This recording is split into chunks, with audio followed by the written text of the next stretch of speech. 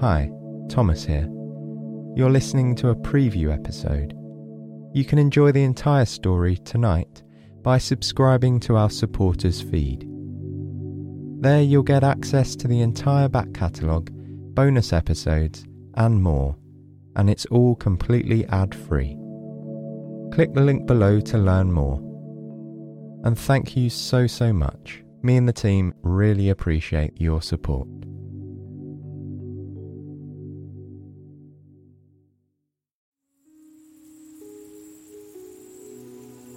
In a lush green forest on the outskirts of a small town, sat a girl who was fast asleep. Her head rested against the trunk of a tree, and she had an open book in her lap. Long, thin branches loomed overhead, creating a dense canopy of leaves that protected her from the sun high above. All around, the world sang its own gentle lullaby. The trees whispered as the wind tickled their leaves. The tiny creatures of the forest chirped and chattered in time with the tune. The sound of it lulled Alice deeper and deeper into her peaceful slumber. In her mind's eye, she felt as though the world around her tilted and disappeared until it was just her, alone, in the vivid expanse of her dreams.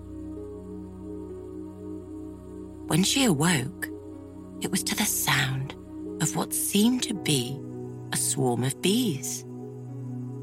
The gentle buzzing filled her ears, and she found the noise was oddly appealing to her.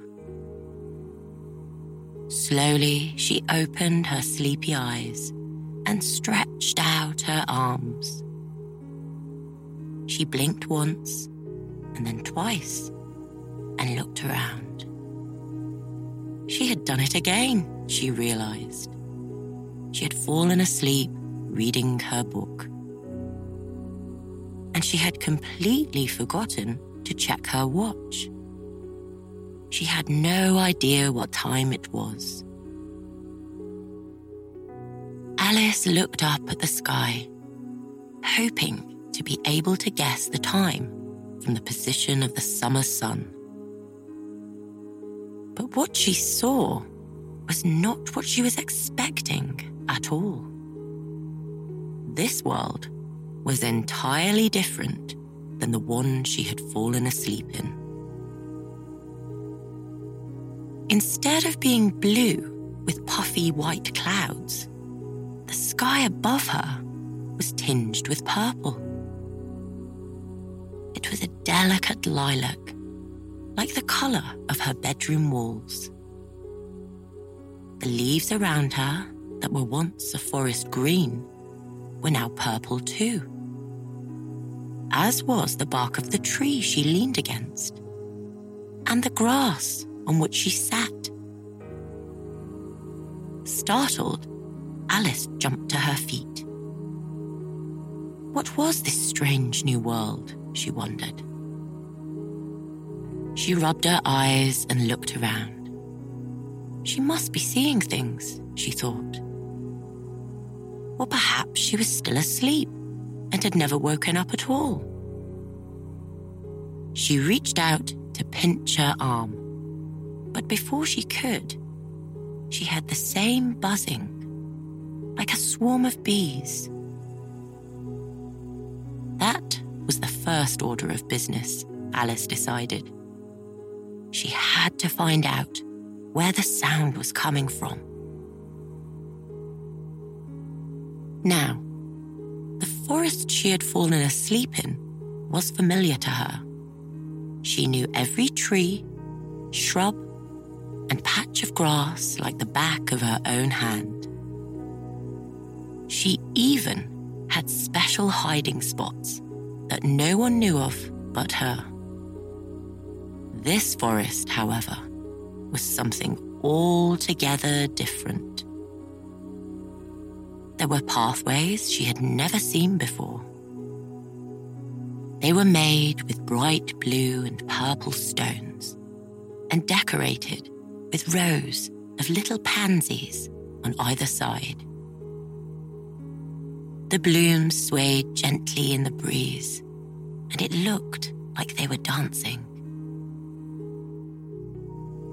Alice stood carefully, not wanting to upset the balance of this strange place.